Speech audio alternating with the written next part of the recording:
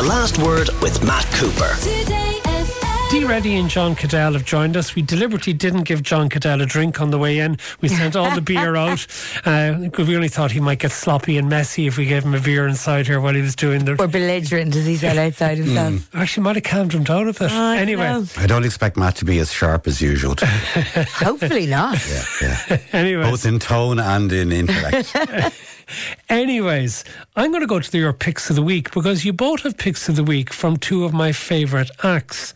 Starting with you, Dee, a new album from Peter Gabriel. Yeah, I mean, I think this is his first full album in about 20 years. He started dropping singles from it back in January, and all of the singles that he's released since have actually, it's very high concept, have been done in line with the phases of the moon. And there's some really, like, it's a fantastic listen from start to finish. There's also like such a wealth of tracks on this because each and every single song on it has a bright side and a dark side mix. So you get like different interpretations of the same song from Peter Gabriel. So the single that I chose from you was actually the first single from it, which I think came out back in January, but it's called Panopticum, and this is the bright side mix.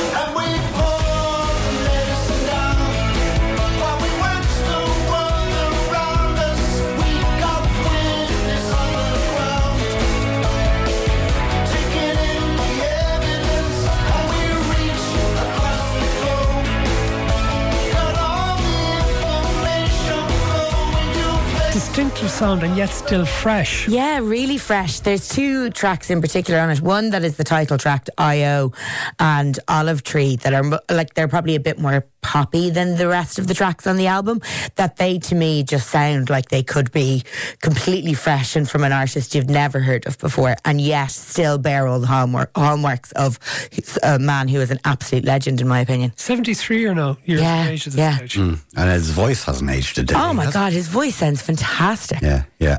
You're right. I think Up was his last album in 2002, Dee. Yeah, and he'd released, I think, a track maybe back in 2014, but like this is the first time he's come out with like a full body of work, and it's fantastic. Yes, okay, I'm definitely going to listen to that over the next couple of days. John, you've gone from a re-release, and you know I normally slag you for that, but I'm going to forgive you of this time. Oh, thanks very much. REM's album Up, actually, same as the Peter Gabriel album.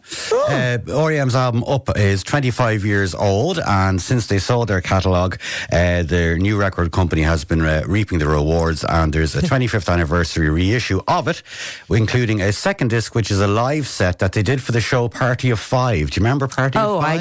I do. So 11 live tracks, and then there's also a Blu-ray which has the album in surround sound and some videos from the singles as well. But Up it's not considered one of the great REM albums. It was the first they did without Bill Berry, so it completely changed the way that they worked because they didn't have a live drummer in the room. So a lot of the songs were started using a drum machine, and that sort of led to the sound of the album. It's more, well, I wouldn't say it's electronic-y, but it forced them to not be able to turn very quickly with regard to rhythm. So they'd set a drum machine going, and they'd sort of start jamming to this stuff. Almost like a metronome, just kind of in the background. Yeah, cool. and their personal relationships with the departure of Bill Berry, their personal relationships were in turmoil as well. I think Michael Stipe famously said that they went away, their manager sent them away to a hotel for the weekend just to vomit on each other for 2 days. And when that was done, there was a real danger that REM were actually going to break up with the departure of Bill Berry. But the three of them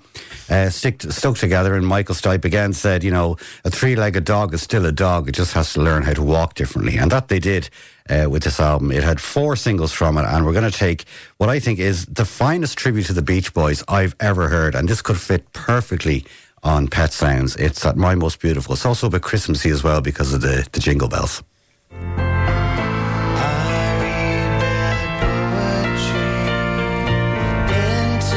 Your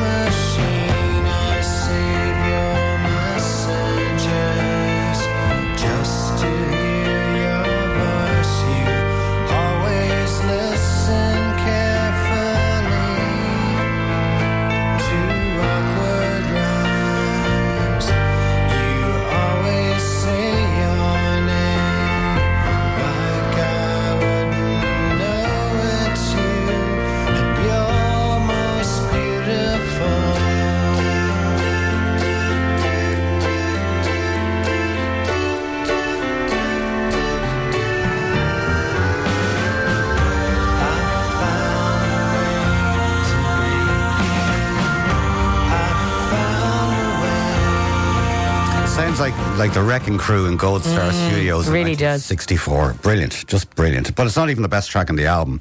It's just stuffed with great songs. And R.E.M. on their uppers, use the pun, we're better than 99% of bands firing on all cylinders. So yeah, up 25 years old and absolutely ripe for rediscovery. Okay, a listener sent in a very interesting question to me, not related to that at all. Oh. Are you going to see Geddy Lee, My Effin' Life book tour in England this month? Geddy Lee, of course, bass player, keyboarder, and also the vocalist with Rush, has produced a fantastic memoir autobiography. I'm not going to England to see it, but the book I've read is terrific. And the best bit of it, funnily enough, well, not funnily enough, but strangely enough, is nothing to do with his own life. It's about his parents, who were Holocaust survivors, and the section about what they went through in the concentration camps in Poland is absolutely astonishing stuff. It's a brilliant read in itself. And isn't it true, Matt, that his birth name is Gary, but he was called Geddy because it's how his mother pronounced Gary. Oh, wow. Yeah, Gary Weinrib, yeah. But it's a great book, but I won't be getting to England to actually see him. Okay, somebody who's coming back, and I have to admit, I didn't realise Snow Patrol were still on the go, but they're coming back to Limerick next year. Yeah, it's going to be their only Irish show of 2024. They haven't had an album in about 4 or 5 years. Of course, Johnny McDaid of Snow Patrol is one of the most successful songwriters of the last 20 years, considering his work with Ed Sheeran. He writes a lot with Ed Sheeran and indeed was part of the court case that was taken against Ed Sheeran. But yeah, 2 long-time members of Snow Patrol have left the band, Paul Wilson, the bassist, and Johnny Quinn, the drummer, but that hasn't stopped them.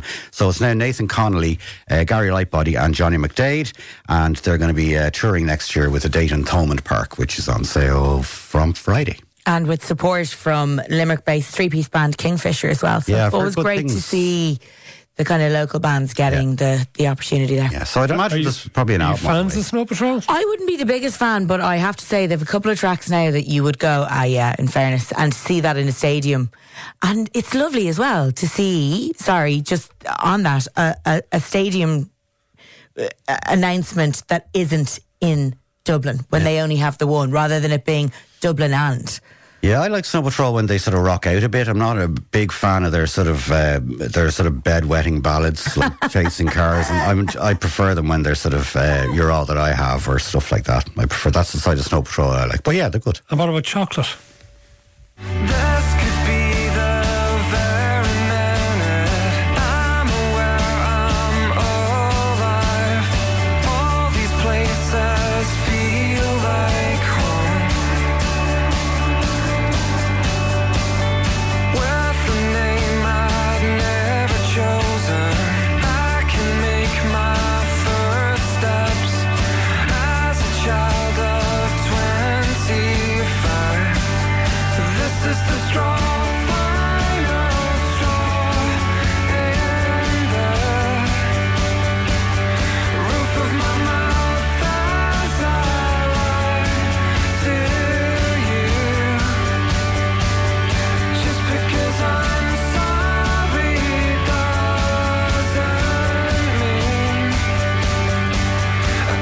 Snow Patrol.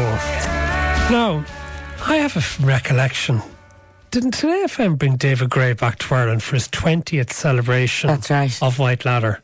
Yeah, it was when the station was celebrating a big birthday as well, I think. Because he's now about to bring up the 30th anniversary celebration of White Ladder. No, he's not. No, it's this is for his previous album, Century Ends. Album. Yeah, his debut. That explains it. Yeah, because back in the day, I don't know if you ever saw, he used to play Whelan's a lot because he could only really fill Whelan's, and he was as Ding Dong Denny O'Reilly famously said.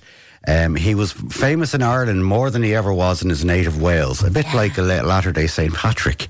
But Ireland was the first country, I think, that gave David Gray the impetus to sort of keep doing what he was doing, because this was the place where he had an audience in a way that he hadn't in the UK. and it's sort of like galvanised him to keep going. And I think he himself would say that Ireland is a massive, massive part of his success. Isn't it nice though that over that career he's maintained that relationship with his Irish fans rather than forgetting about them when he had success elsewhere? Well, okay, I'm going to throw one at you. It's just come in to me, and it's just news that's broken. And Denny Laine died. Denny Laine from Wings and the Moody Blues. Of course, he died at the age of 79. News broke about an hour or two ago. Yeah, so very, very sad. I mean, it's not easy being in a band with Paul McCartney. Paul McCartney is the general. Hey, remember what Alan Partridge said? Wings, the band, the Beatles. That's not the time. That's not the time for that comment, Matt. Denny Laine. He was the only constant in Wings alongside Paul and Linda, and he saw off a lot of band members who came and went. But he went the distance with Wings. He was there from album 1 right to Back to the Egg from 1979, and had a bit of a fractious relationship with our Paul, truth be told, but for his work in the Moody Blues he would have been remembered anyway, but to go on and to work with Paul in Wings. Dee, are you heading to see the Beyonce movie? I probably won't. But that's not to say that I don't think I will probably watch it on the telly at home at some point. You need a big screen and good sound system to get the value. Well, I have a good sound system, not that big a screen, but definitely have the good sound system. Look, it's a lot of people are clearly doing so. I've a list as long as my arm of films that I want to see in the cinema before the year is out, so I won't be making it for Beyonce. But that being said, it is the first time in over 20 years, I think, that a film has opened at over $20 million in the US box office. The last time was The Last Samurai. This is the weekend after Thanksgiving. Yeah. It's what an extraordinary feat to have done that.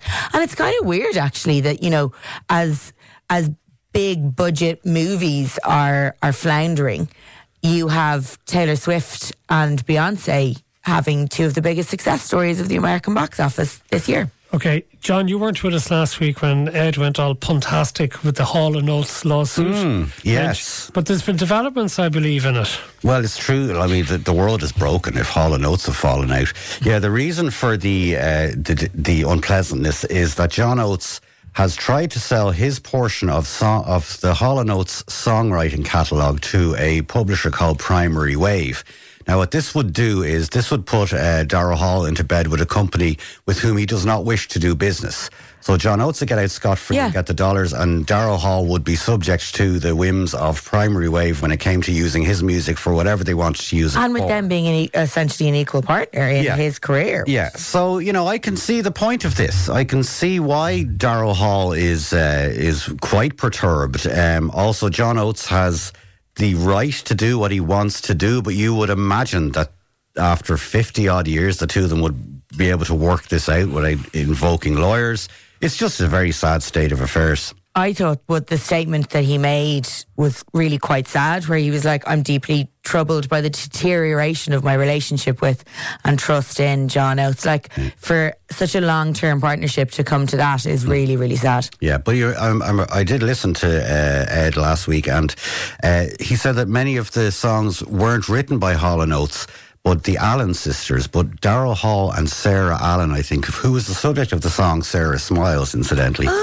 They were, by and large, the writers of many of Hall & Oates' hits. Okay, we will leave it there. Dee Reddy and John Caddell, thank you as ever for being with us. The Last Word with Matt Cooper.